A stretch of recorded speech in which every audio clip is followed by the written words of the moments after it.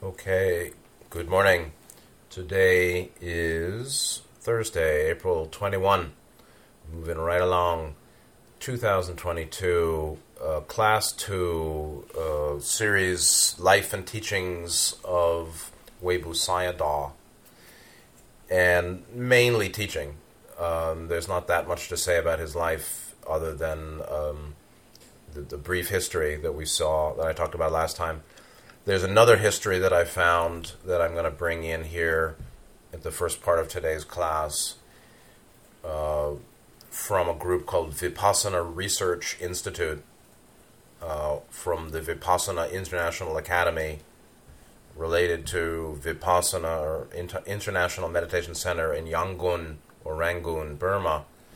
So as a Burmese teacher, one of the most important in the 20th century, actually, Webu Sayadaw influenced many others. He didn't have a direct successor, it seems, like many great teachers don't. But he influenced two particularly who did a lot of major work sharing Buddha Dhamma teachings and Vipassana practice technique globally. One of them is someone named Sayagi Ubakin, like Webu Sayadaw is the Sayadaw of Webu, and Sayagi Ubakin is the Sayagi named Ubakin, or something like that, who influenced Goenka, very famous teacher who started meditation centers around the world, was a very active person, S.N. Goenka, who teaches a certain sweeping method, mainly a sweep mindfulness meditation, Vipassana meditation technique that I don't think he learned from. He didn't learn it. He was a student. So Goenka-ji, was a student of some people, but one was Sayagi Ubakin. He was a student indirectly of Webu Sayadaw, or directly, but not a successor. So you have the influence of Webu Sayadaw was in some ways as a root teacher for Goenka's work in around the world. He was, you need that kind of person. Goenka, personally, I never did the sweep method, and it seems too busy to me. You direct attention around the body, sweep through the body, different arms and legs and here and there. That's a thicker, heavier object of concentration than the sensation at the nose tip of inhale, exhale, come go naturally, which is the nature of Anapanasati technique. So we're talking now, shop talk regarding fine points of Buddhist Vipassana mindfulness meditation technique. And what I started, or how I learned, was actually the oldest style, the very simple way of attentiveness to sensation of breath coming, going naturally in the nose and the nostrils, which is seems to be the closer to the technique, if not just the technique that Webu Sayadaw was teaching and worked with for himself. Goenka, as then a student of Sayagi Ubakin, who was strongly influenced by Webu Sayadaw, changed it or found a different method or did something else, and doesn't appeal to me. So technique is important to the degree that you've got to feel comfortable with your technique and stay with it. If you're not comfortable with it, consider another one.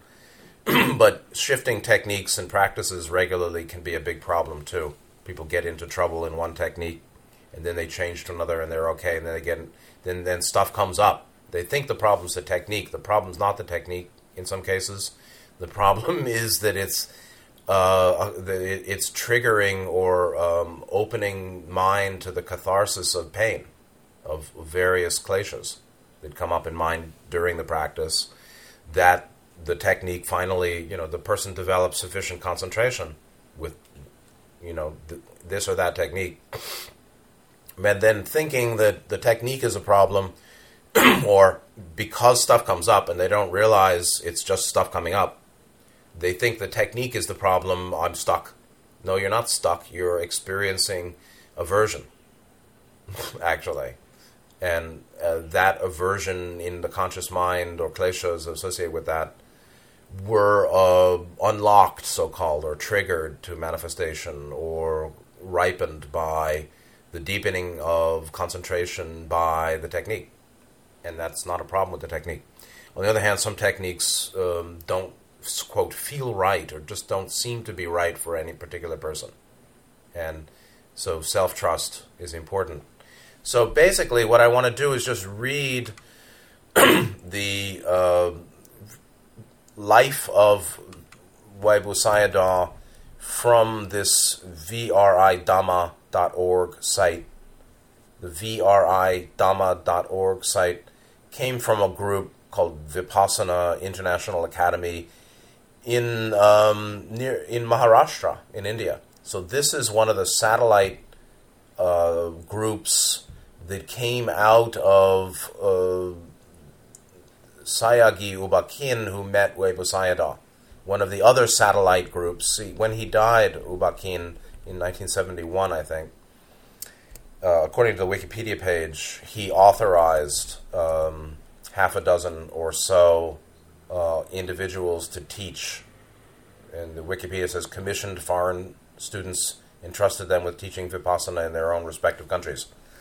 And mainly in the US, UK, Canada, Netherlands, plus Goenka in Bombay. And so this write-up of life of Webu Sayadaw from Maharashtra is related to Goenka getting authorization from Ubakin, Sayagyi Ubakin, to teach Vipassana.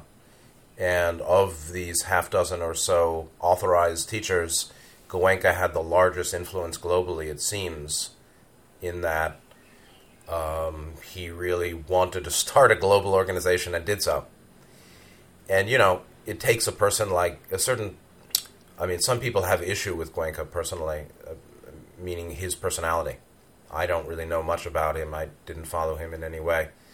I already had my technique and teaching before Vipassana was established in the West in the 90s, or 80s, International IMC, International Meditation Center, in Barre, Massachusetts, and all that. Joseph Goldstein and Jack Kornfield and Sharon Salzberg and all those people. They studied, they met maybe Ubakin, certainly they met Goenka, and some of them were right there with Nisargadatta as well. Before he died, they were teaching from some of the people who started Western Vipassana with Insight Meditation Society, Barre, Massachusetts, and satellite groups in the U.S., met both Goenka, or studied with both Goenka and Nisargadatta. Nisargadatta maybe just a very short time. And then, but they don't teach the sweep methods that much either, which is interesting. Only the Goenka centers teach that technique. The main line of Western Vipassana teaching technique in the West is Anapanasati. And so, so there's a lineage behind this write-up of Webu Sayadaw from this group, from one of the Goenka satellite groups in India. So let me go to that page. Venerable Webu Sayadaw was one of the most highly respected monks of this century in Burma, and Sayadaw is a title used for monks. It means respected teacher monk, a little bit like Ajahn, I would think, in Thailand. He was notable in giving all importance to diligent practice rather than to scholastic achievement, right? So it's practice-centered, like Chan or Zen. Webu Sayadaw was born in the village of Yinpin in Upper Burma on February 17, 1896. This may be straight from Wikipedia. He underwent the usual monk's training in the Pali scriptures from the age of 9, when he became a novice, until he was 27. In 1923, 7 years after ordination, he left the monastery and spent 4 years in solitude. So that's the same sequence that I talked about last time, so that he becomes a novice monk at age 9. He becomes a full ordained bhikkhu at age 20. He studies intensively until 23. And at 23, age 23, he actually... This says that he left... Let me just see something. So, born 1896 until 9. The last time was basically saying that he's a novice at 9. He's ordained at age 20. He studies for 3 years intensively, and then he leaves and spends 4 years in solitude. So, I'm not sure their numbers here, but so by age, 27 or so, he's is doing intensive practice or has done a lot of intensive practice and probably attains Nibbana before he's age 30. It goes on. He practiced and later taught the technique of anapanasati, awareness of in-breath and out-breath. And that comes from the two Sanskrit words ana and apana. Ana apana is in-breath, out-breath. So that contracted to anapana. He said that by working with this practice to a very deep level of concentration, right, samatha, concentration, dharana, one is able to develop vipassana, insight, into the essential characteristics of all experience, anicca, anatta, dukkha. Anicca, anatta, dukkha, interestingly, they put it in the order I do. Impermanence, and they say anatta is egolessness and dukkha, unsatisfactoriness. So impermanence, insubstantiality, or non-identity, and dukkha, stress or dissatisfactoriness. And in many ways, though, that realizing the three marks or three characteristics, those three, is the heart of what awakening is in Buddhism. And the 4 stages of awakening that are the, magga phala, the path and the fruit, magga, path, phala, P-H-A-L-A, fruit, of the 4 stages, sotapanna, then non-returner, or once returner, then non-returner, then arahant. The path to each and the fruit of each are associated with progressively deeper realizations of the truth of the 3 marks of anicca, anatta, dukkha. Progressively seeing more deeply the truth that all phenomena, outer and inner, particularly perception and consciousness, are impermanent, insubstantial, without a self, selfless, and dissatisfactory, unsatisfactory, stressful. Perception is stressful.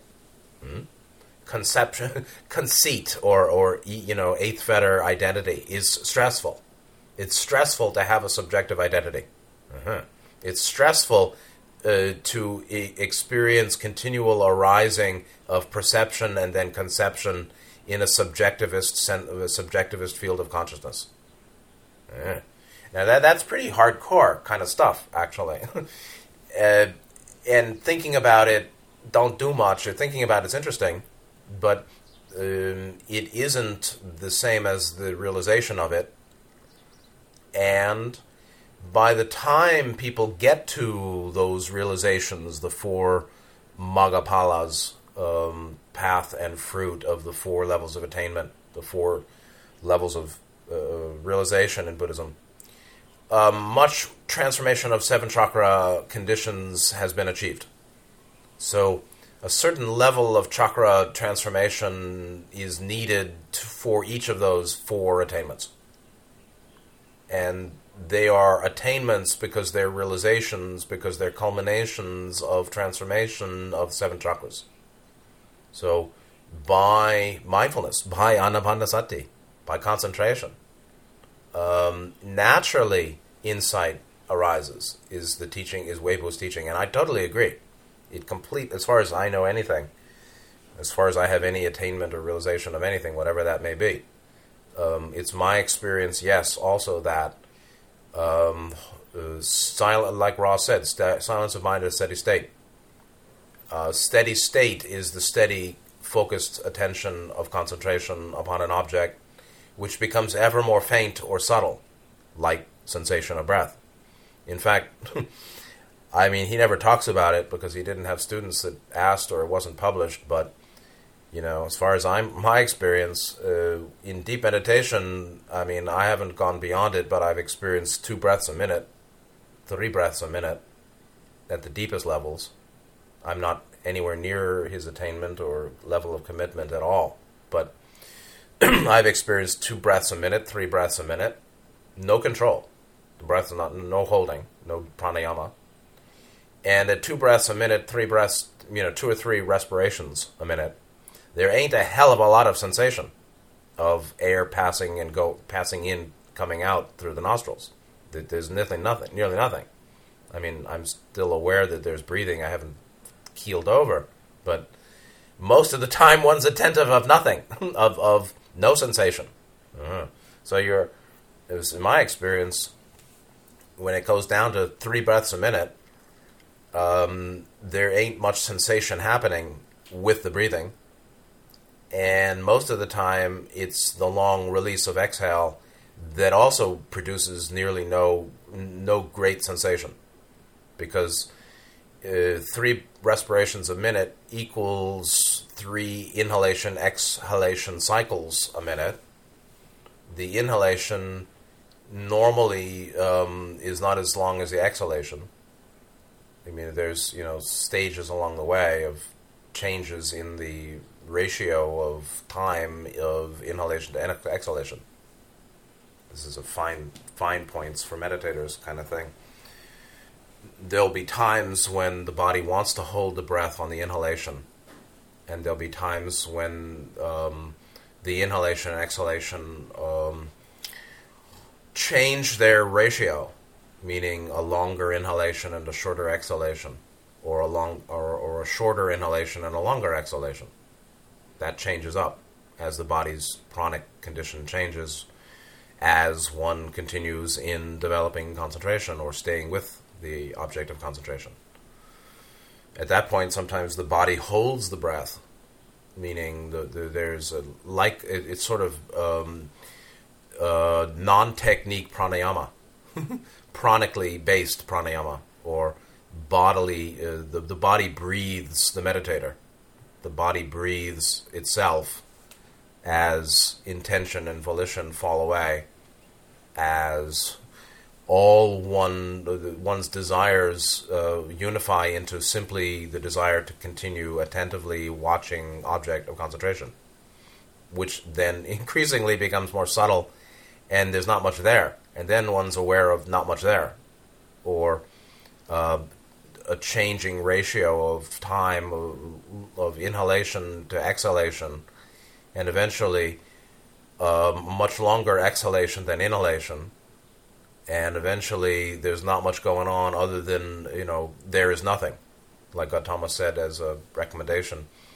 And this there is nothing is a thought in the mind, but a sense that, what's happening? I don't know, actually, because conceiving is not occurring. But from that comes naturally this very subtle, unrecognized chakra transformation. And from that comes then Maggaphala, or the 4 attainments. And each of those are actually deepening realizations of anicca anatta dukkha. First is anicca, and then, anatta or dukkha, either one. The whole thing, you can go both ways. Anicca, dukkha, anatta, all is impermanent and stressful, thus that is not myself. Thus that is not of self, is one way to run the 3. The other is anicca anatta dukkha, which is all is impermanent and insubstantial, and thus dukkha, or stressful. So you can prove anatta by anicca dukkha. You can prove dukkha by anicca anatta, meaning you can see how unsatisfactory all phenomena are, including desire and intention and perception and conception. The very process of conceiving is realized as stressful. The very process of conception, the perception-conception cycle, where there's what we conceive as a perception and then conceive as a conception, as an experience we believe of perception-conception, that itself is seen as empty and dukkha. But these the final recognition of anicca, anatta, dukkha, or realization of three marks, is what the non-returner achieves as the phala, or the fruit of arahant, of nibbana, which is breaking the final fetters. Particularly 8, 9, 10, but 8 and 9, I think, are really key. When you break 8, 9, 10 is gone. 8, 9 is identity and restlessness. The end of a perception of restlessness is the end of perception. The arising of perception is restlessness, ninth fetter. The ending of restlessness is the ending of perception. And with the ending of perception comes the ending of subjectivity or conceit or tanamanas or some personal subjective sense of identity, eighth fetter. So, now we have a lizard on the window. He has a long yellow stripe. Sometimes they walk along the outside of the window. I think they like the cool feeling of the glass, because it's cooler in here than out there. Maybe a visitor from above or beyond. So, but ninth fetter restlessness is basically weakened progressively by continued samadhi or concentration. Very deep level of concentration that that Webu Sayadaw talked about is a profound and subtle stilling of the entire mind, body, spirit, 7 chakra, 7 energy field, apparent beingness vibratory condition, or the mind that perceives that whole thing or believes there is such a thing. The distortion called vijnana, that is associated with identity, that conceives. Hi. He's staring at me. His head is going up and down. These guys have a funny style.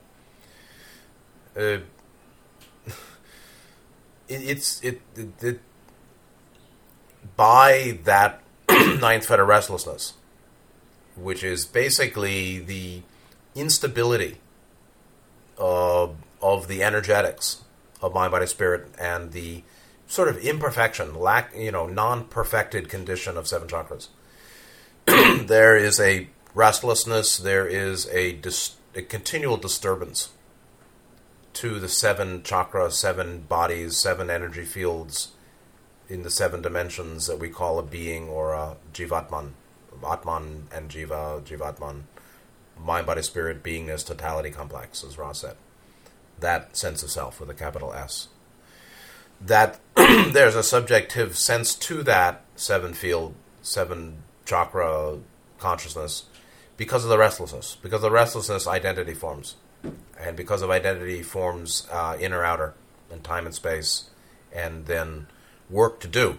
And then, of course, there's craving for sensual experience and mental or becoming experience, baba, and then, ababa, it's formlessness. So all that craving comes from the fashioning of an identity, which itself is a fiction or a constructed product. And so identity is seen to be anicca, anatta, dukkha also for Atman going from 6 to 8. Anyway, okay. Going on, Webu Sayadaw was famous for his unflagging diligence in meditation and for spending most of his time in solitude. He was reputed to be an arahant, and it's said that he never slept. For the first 57 years of his life, he stayed in Upper Burma, dividing his time among 3 meditation centers in a small area. That's just the way it is. The best of the guys, I'm my type of guy, the Pratyeka Buddha type, who just, does the work and doesn't take the show on the road. He's not starting 100 meditation centers. He's just, teaching locally, like a glorious comet in the sky. It flashes brilliantly, beautifully, and then it's gone. And that's, he just, for 57 years he stays in Upper Burma, right? He has no intention of taking the show on the road or, saving humanity or starting an organization. So he divided his time among 3 meditation centers. I don't know if they're meditation centers. They're basically the monasteries. So you see, this is written by students of Goenka-ji in India who frame everything in terms of Goenka's perspective, actually, coming out of U Ba Khin. And so you've got to see this overlay everywhere. And Goenka is not Webu Sayadaw. He's not directly, you can say he's in the lineage directly because he's a student or authorized by U Ba Khin, who met Webu Sayadaw once, maybe. It's a little bit like, some people claiming, it's like if Rudy claimed to be a student, Rudrananda claimed to be a student of Nityananda. I don't think he does, but he shouldn't. Or those people who came after, I forgot the guy's name. The guru, I'll remember. So people who didn't get direct transmission in any way from Nityananda 2 or 3 generations away, their teacher was somebody who met Nityananda once.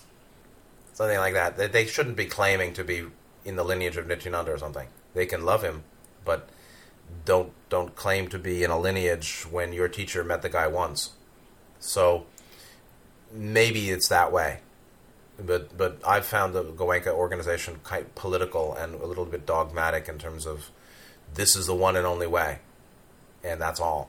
So to even call the temples where Webu Sayadaw was in Upper Burma meditation centers is mistaken. They're not meditation centers, they're Burmese temples. And but Goenka has meditation centers, and U Ba Khin started meditation centers because they're not monks. I don't think that Goenka and U Ba Khin were monks. So there's a big difference between monks and non-monks teaching Vipassana. Actually, the monk is a person who give their whole life. I mean, obviously non-monks can be Arahant too, but there's just a different perspective. So anyway, I wouldn't say that it was meditation centers in Upper Burma. They were monasteries or temples. After his first trip to Rangoon at the invitation of Sayagyi U Ba Khin in 1953, Webu Sayadaw included southern Burma in his travels, visiting there to teach and meditate from time to time. He also went on pilgrimage to India and Sri Lanka. Webu Sayadaw spent his final days at the meditation center,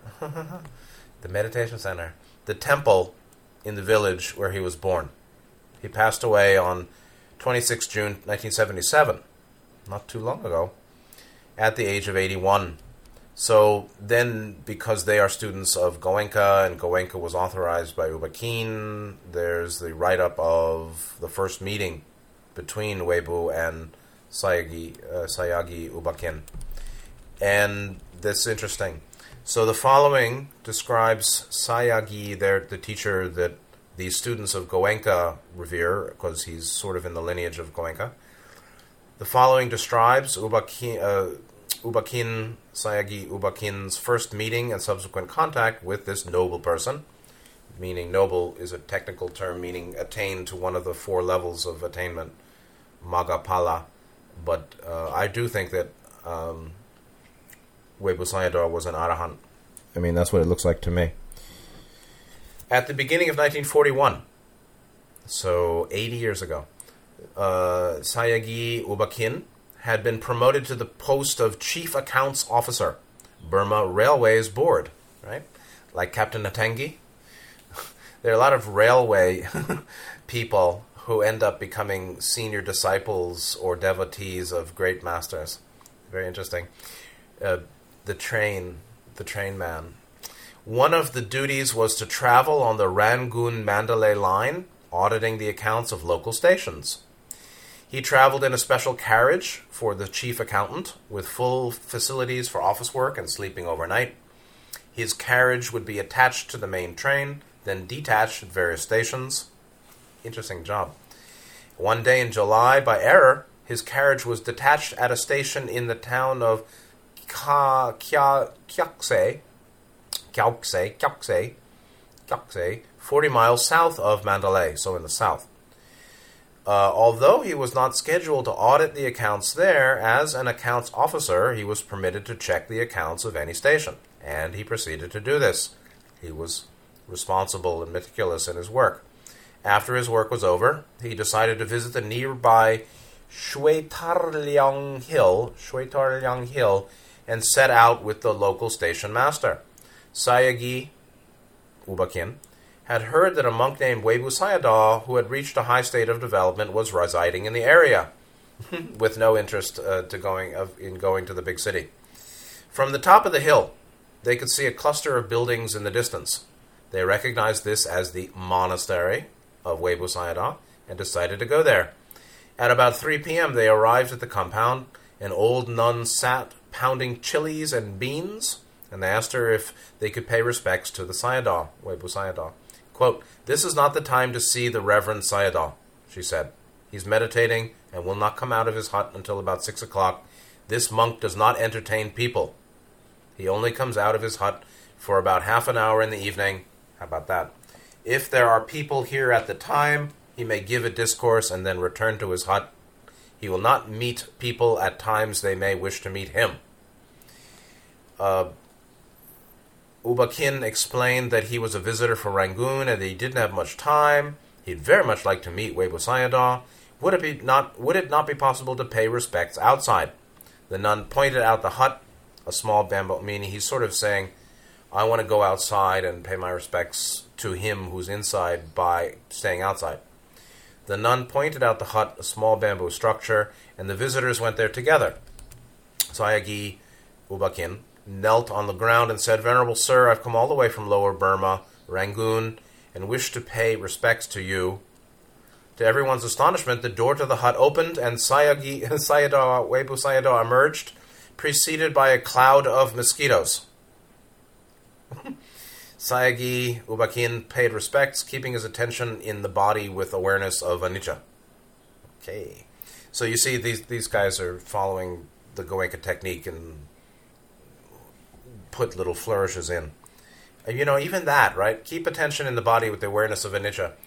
If you keep awareness on the body without thinking, you don't need to be thinking about impermanence. Awareness of impermanence is not thinking of impermanence, right? So even that is not clear. If you say the teacher, these are the students of Goenka talking about their teacher's teacher, Ubakin, meeting Webu Sayadaw, who was not in the Goenka lineage in any way, actually. That their teacher met Webu Sayadaw, keeping attention in the body with awareness of anicca. Okay, is that how the story was told originally? But awareness of anicca, what does even that mean? Awareness of impermanence. Awareness of what? Thinking that all things are passing, are impermanent? Well, then you're just thinking. You're focused on thinking about impermanence. Is that what he was doing? I don't think so. He was probably just quite present, not thinking about this or that, not proliferating sankhara. He was present in the moment. Is that awareness of anicca? I guess so, but I wouldn't say that. You might think so, but I couldn't possibly comment. So, you may say so, but I couldn't possibly comment. I don't think that he was thinking, now I have attention to the awareness of impermanence. I think Ubakin was just quite present in the moment. So, then, what's your aspiration, layman? Webu Sayadaw asked Ubakin. My aspiration is to attain Nibbana, sir, he said. Nibbana? How are you going to attain Nibbana? Dude. Through meditation, by knowing anicca, sir.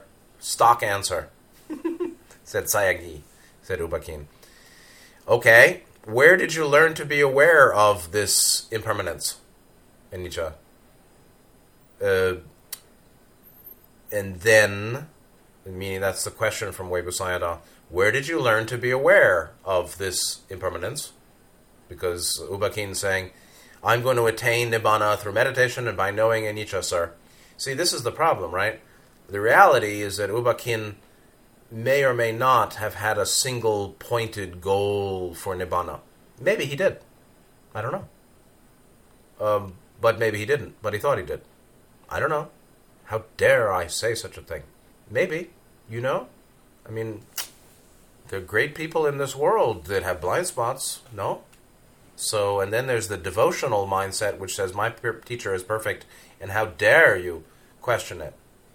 Anyway, he's saying, I'm going to attain Nibbana through meditation and by knowing impermanence. And Webu Sayadaw, cocks his head to the side and says, okay, where'd you learn to be aware of this impermanence? Then, Ubakin explains that how he studied Vipassana meditation under Saya Tetki. Okay, so at that point, Webu Sayadaw is interested because, okay, so you've studied Vipassana meditation. Okay, and he says, you've been practicing Vipassana? Yes, sir, I'm practicing Vipassana. Okay, Webu Sayadaw replies, what sort of Vipassana? Which is really important. What, you say you're practicing Vipassana, okay, what do you mean? What exactly are you doing with your mind when you are doing what you say is practicing meditation or practicing Vipassana? Webu Sayadaw questioned him closely, and Sayagyi gave the details. The Sayadaw was very pleased, meaning Webu. He said, I've been meditating in this jungle alone for years in order to experience such stages of Vipassana as you describe. And that seems to indicate that he was, respectful, obviously. Is he saying that, Ubakin, you're above my level or not? Who can say? And the text from this here, which is the student of Goenka in the lineage, says that he, Webu Sayadaw, seemed astonished to encounter a householder who had reached advanced proficiency in the practice without being a monk. Webu Sayadaw meditated with Sayagyi, and after some time, Webu Sayadaw said, you must start teaching now. You've acquired good parami, meaning merit, and you must teach the Dhamma to others. Don't let people who meet you miss the benefits of receiving this teaching. You must not wait. You must teach. Teach now. And so he says, you have good merit, and you have some attainment, and you know the essentials of the practice and the teaching, and you should now teach right now. Then it goes on, with a Dhamma injunction of such strength from this saintly person, Sayagyi Ubakin felt he had no choice but to teach. Back at the railway station, the assistant station manager became his first student. Sayagyi instructed him in Anapanna meditation in his railway carriage, using the two tables of dining compartment as their seats. Although Sayagyi did not begin to teach in a formal way until about a decade later, so he's 10 more years working for the railway company, this incident was a watershed. It marked the point at which Sayagyi Ubakin began to share his knowledge of meditation with others. Then there's the visit to Rangoon in 1953, which is the write-up of Webu Sayadaw coming to Rangoon. In 1953, at a time when there was so much conflict and strife in Lower Burma, some government officials suggested that they should invite some of the saintly monks of the country to visit the capital, Rangoon. This was political, social issues of governance and stability. There was a traditional belief that if a highly developed person visited in a time of trouble, it would have a beneficial effect, and the disturbances would calm down. Webu Sayadaw was not well known in Rangoon because prior to this time he had strictly confined his travels to his 3 meditation compounds in Kyaukse, Shwebu, and Ingyapin, the monasteries and temples up there, never leaving this small area of northern Burma. Sayagyi, however, meaning Ubakin, so this is basically 12 years after the first meeting. Ubakin, however, felt strongly that this saintly monk should be invited to visit Rangoon. Even though he had not seen or communicated with Webu Sayadaw since 1941, Sayagyi felt confident that he would accept the invitation, so he sent one of his assistants to Upper Burma to ask Webu to come and visit his center in Rangoon for a week. So 12 years later, he makes that request. This was during the time of the monsoon retreat, Vasana. I think not Vasana. Maybe Vasana, maybe. The monsoon retreat, 3 months, when monks, according to monastic rules, must spend their time in meditation rather than in travel. Monks are not ordinarily permitted to travel during the monsoon retreat. However, for a special person, a monk may leave his retreat for up to 7 days. When Ubakin's messenger reached Mandalay and people heard what his mission was, they scoffed. Webu Sayadaw never travels, they told him, especially not now during the rainy season, the rains. He will not go out for even one night, let alone 7 days. You're wasting your time. Nevertheless, Ubakin had sent him on this errand, so he persevered, the messenger. He hired a taxi to Shwebo, sought an audience with Webu Sayadaw. When the assistant told Webu Sayadaw that he had been sent by Sayagyi Ubakin and extended his invitation, the monk exclaimed, or say Webu Sayadaw said, "Yes, I'm ready, let's go." This response was a great surprise to everyone. And that's because he might do best in solitude. He may have an inclination to solitude. He needs nothing from anybody. He already is. He already is at the condition of needing nothing, wanting nothing from no one. I don't need nothing from no one. But he's a man. He is a great being and an arhat, so he knew what was happening in Rangoon, and he knew that it would be helpful for him to go. Helpful to, service to humanity. Very straightforward. Les, I'm ready, let's go. And so then, Webu Sayadaw, accompanied by some monks from his monastery, then paid a visit to the International Meditation Center, started by Ubakin. This visit, coming after more than a decade since the two men had first met, demonstrated Webu Sayadaw's high regard for Sayagyi.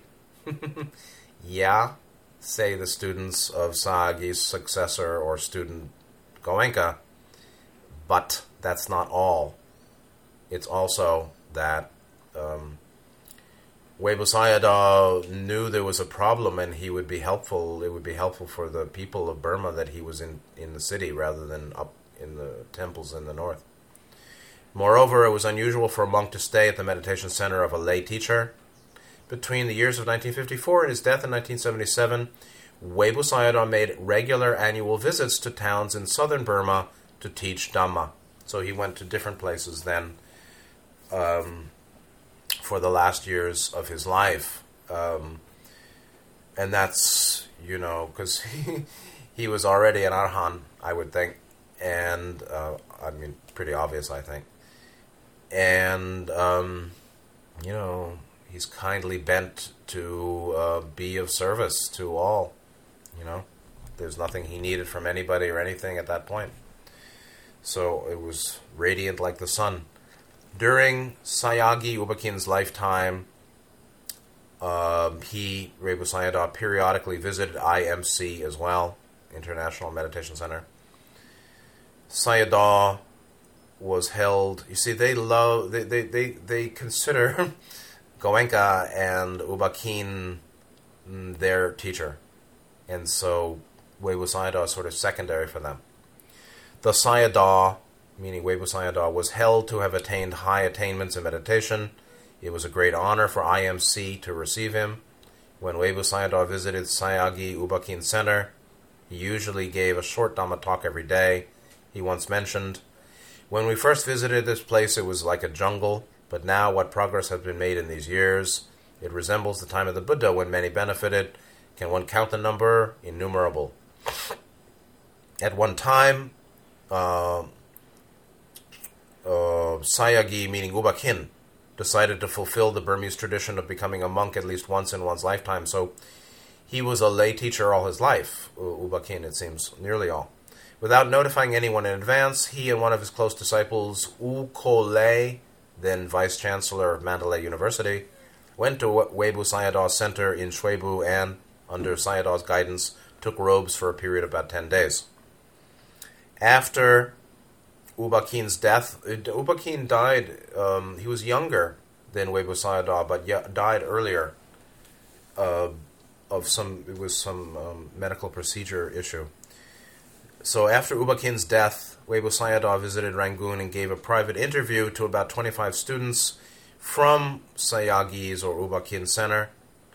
When it was reported to him that Uba Khin had died, he said, "Your Sayagi never died. A person like your Sayagi will not die.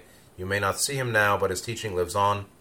Not like some persons who, even though they are alive, are as if dead, who serve no purpose and who benefit none." So, he didn't say what attainment Sayagi Uba Khin had. That doesn't really matter anyway. And you know, whatever the level, we don't know for sure. But, or, you know, we think we know. I think I know that, Webu Sayadaw was an Arhan. I can't say I have certainty. How do I have certainty? What is certainty anyway? So, I don't have certainty, but I think I know. But in a sense, it's not critical. What's critical, I think, is to do our best in trying to understand the heart of their teachings and then apply them. As to, Webu Sayadaw, there are 3 levels I just want to say. What I'm going to do today is complete the introduction. And I don't think I can even read the first major encounter or the discourse about what really matters. I'll just finish the introduction today. But before that, I want to make a point that there's 3 levels or 3 perspectives I have on Webu Sayadaw. There's Webu Sayadaw as a man who attained, in my view, Nibbana by going straight in his life, novice at 9, monk, bhikkhu at 20, 3 years of intensive study, and then 4 years of intensive solitude practice, and then basically 30 more years till he was in late 50s, in more or less in solitude, meditating nearly all the time, even though he's probably an arhat already. So there's Webu Sayadaw as a man who attained Nibbana. There's he as a phenomenon, and this is what going straight looks like. You want to go straight, young man? Go straight. He was single-minded. He was completely without adornment, no bells, no whistles. He went straight to the heart of self, or the heart of no self, or the center of being, or higher self, or God, or source. His conscious mind was directed. That's why he was in solitude. He was in practice in solitude all the time with a cloud of mosquitoes. And, that's an exceptional being.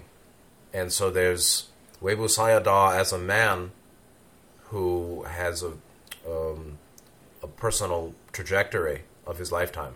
There's Webu Sayadaw as an example, as an archetype. This is what going straight looks like. Going straight to source. Conscious mind seeking the infinite and nothing else. Seeking nothing from no one. Solitude as the lifestyle. Practice solitude, practice alone. He wasn't doing Dhutanga, but he didn't need to sleep. So it seems. And that's what happens. What happens? You don't need to sleep. You see, he was out of body a lot. And he was probably doing world service. And he might have even been, working on the same team as Nityananda. Who knows? He basically, he was born around the same time, 1896 or so. Late, the second half of the 1890s. Just like Nityananda. And Nityananda left in 61. And Webu Sayadaw left in 77.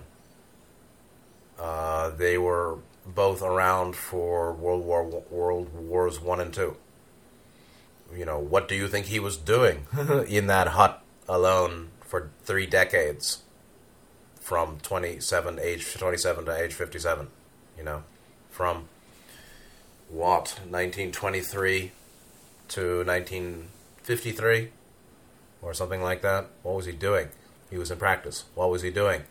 Well, I imagine he was already finished in his 30s, and meaning he was already Arahant. So he had 20 or 30 years of, exploring jhana. Well, yeah, but he's probably doing global service of some sort.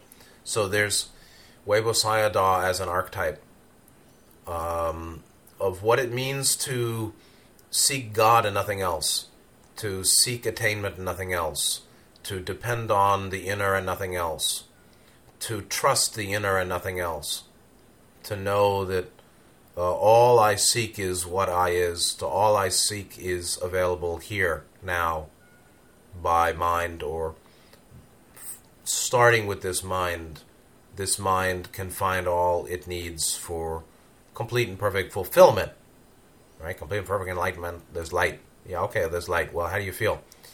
There's bliss. There's Satchit Ananda, or the happiness of liberation. So all that I seek, all that is of supreme value, all I seek only supreme value.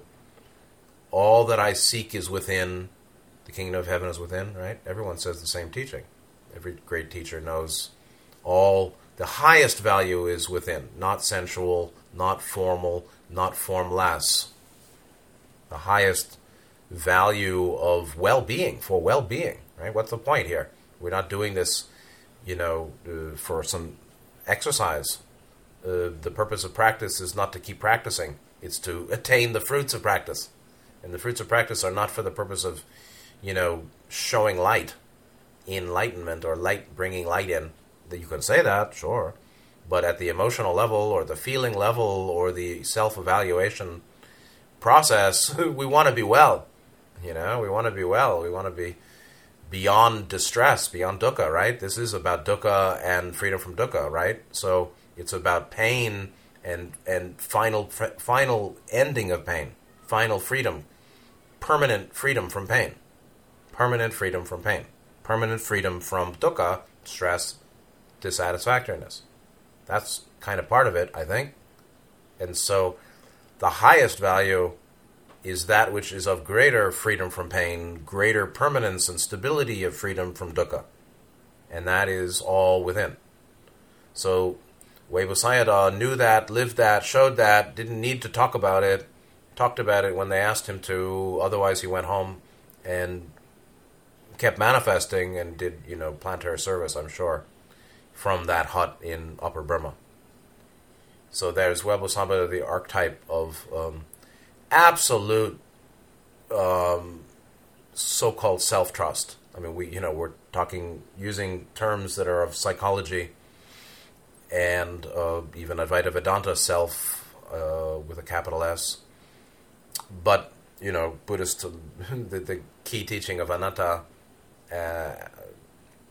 kind of discourages use of the word self, but we could say it's an absolute self-reliance. Absolute reliance on the teaching of Dhamma and the practice. Teaching and, the absolute trust in the teaching, absolute trust in himself or his own powers or what he is or that one there, and complete purity of intention. Complete. And then there's Weibo Sayadaw in us, or how it relates to me or you. Meaning, the fact that there'll be times in our life when we do this too, but not a whole life like he did. Meaning, if you really are like him, you won't be listening to my yak, you'll be busy doing what he did. Sitting in a hut with a cloud of mosquitoes, going straight, going to source, or stopping going. No more going. Gautama saying, I have stopped. Fully stopped. uh, the samsaric process of arising perception and conception and continued subjectivity. Okay?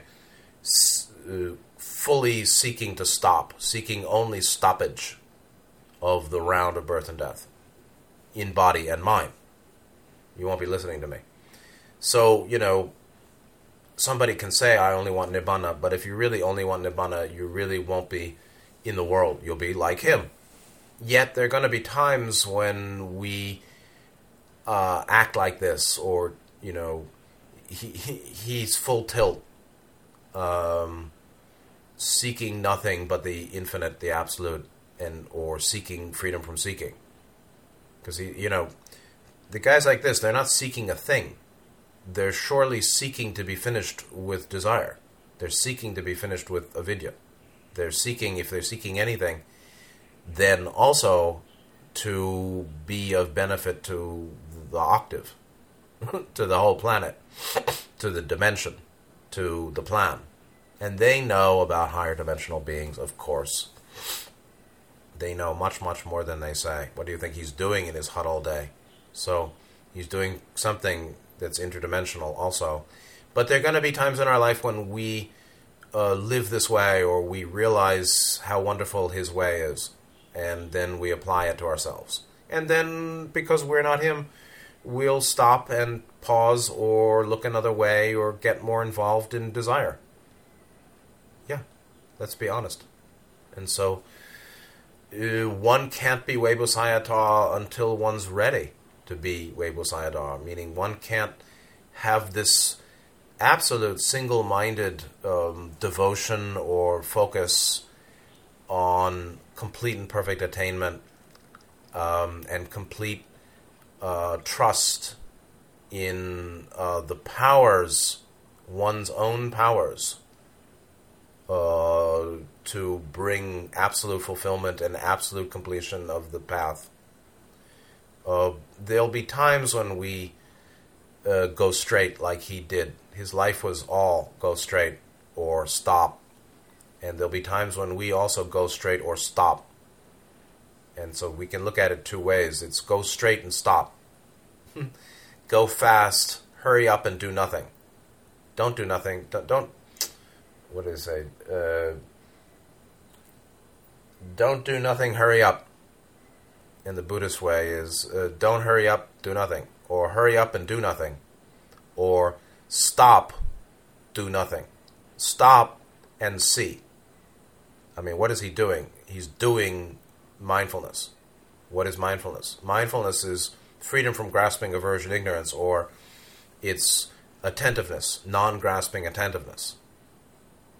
He's doing no seeking, but just the attentiveness to what is, or his practice anapanasati. And the whole universe is revealing itself in the stoppage of his seeking, by way of the stoppage of his seeking, because there's attentiveness, right? Attentiveness is not seeking. It's just seeing. And in the power, the growing power of the light, that's called enlightenment, the growing power of the light, the sun shining ever brighter in a completely, in a sky approaching zero humidity, as the sky of mind approaches zero humidity and zero turbulence, right? There's no wind blowing. There's no water in the air. Well, then the essence of the air that's normally covered by dirt and water and moved into activity starts to scintillate, be seen. It's you can, when the pond is not moving, you can see the bed from the surface, right? The seabed, the pond, the bed of the lake, the bottom of the lake can be seen from the top. Light goes straight when there's no disturbance and no admixture, right? The water, you can see light goes straight, far. There's a connection between here and there. there's non-obstruction, the visual and light non-obstruction, non-diffraction, non-curvature, non-blockage. Where there's stillness, the water's not moving, and there's no muck in the water. There's no particulate matter. Likewise, the sky of mind.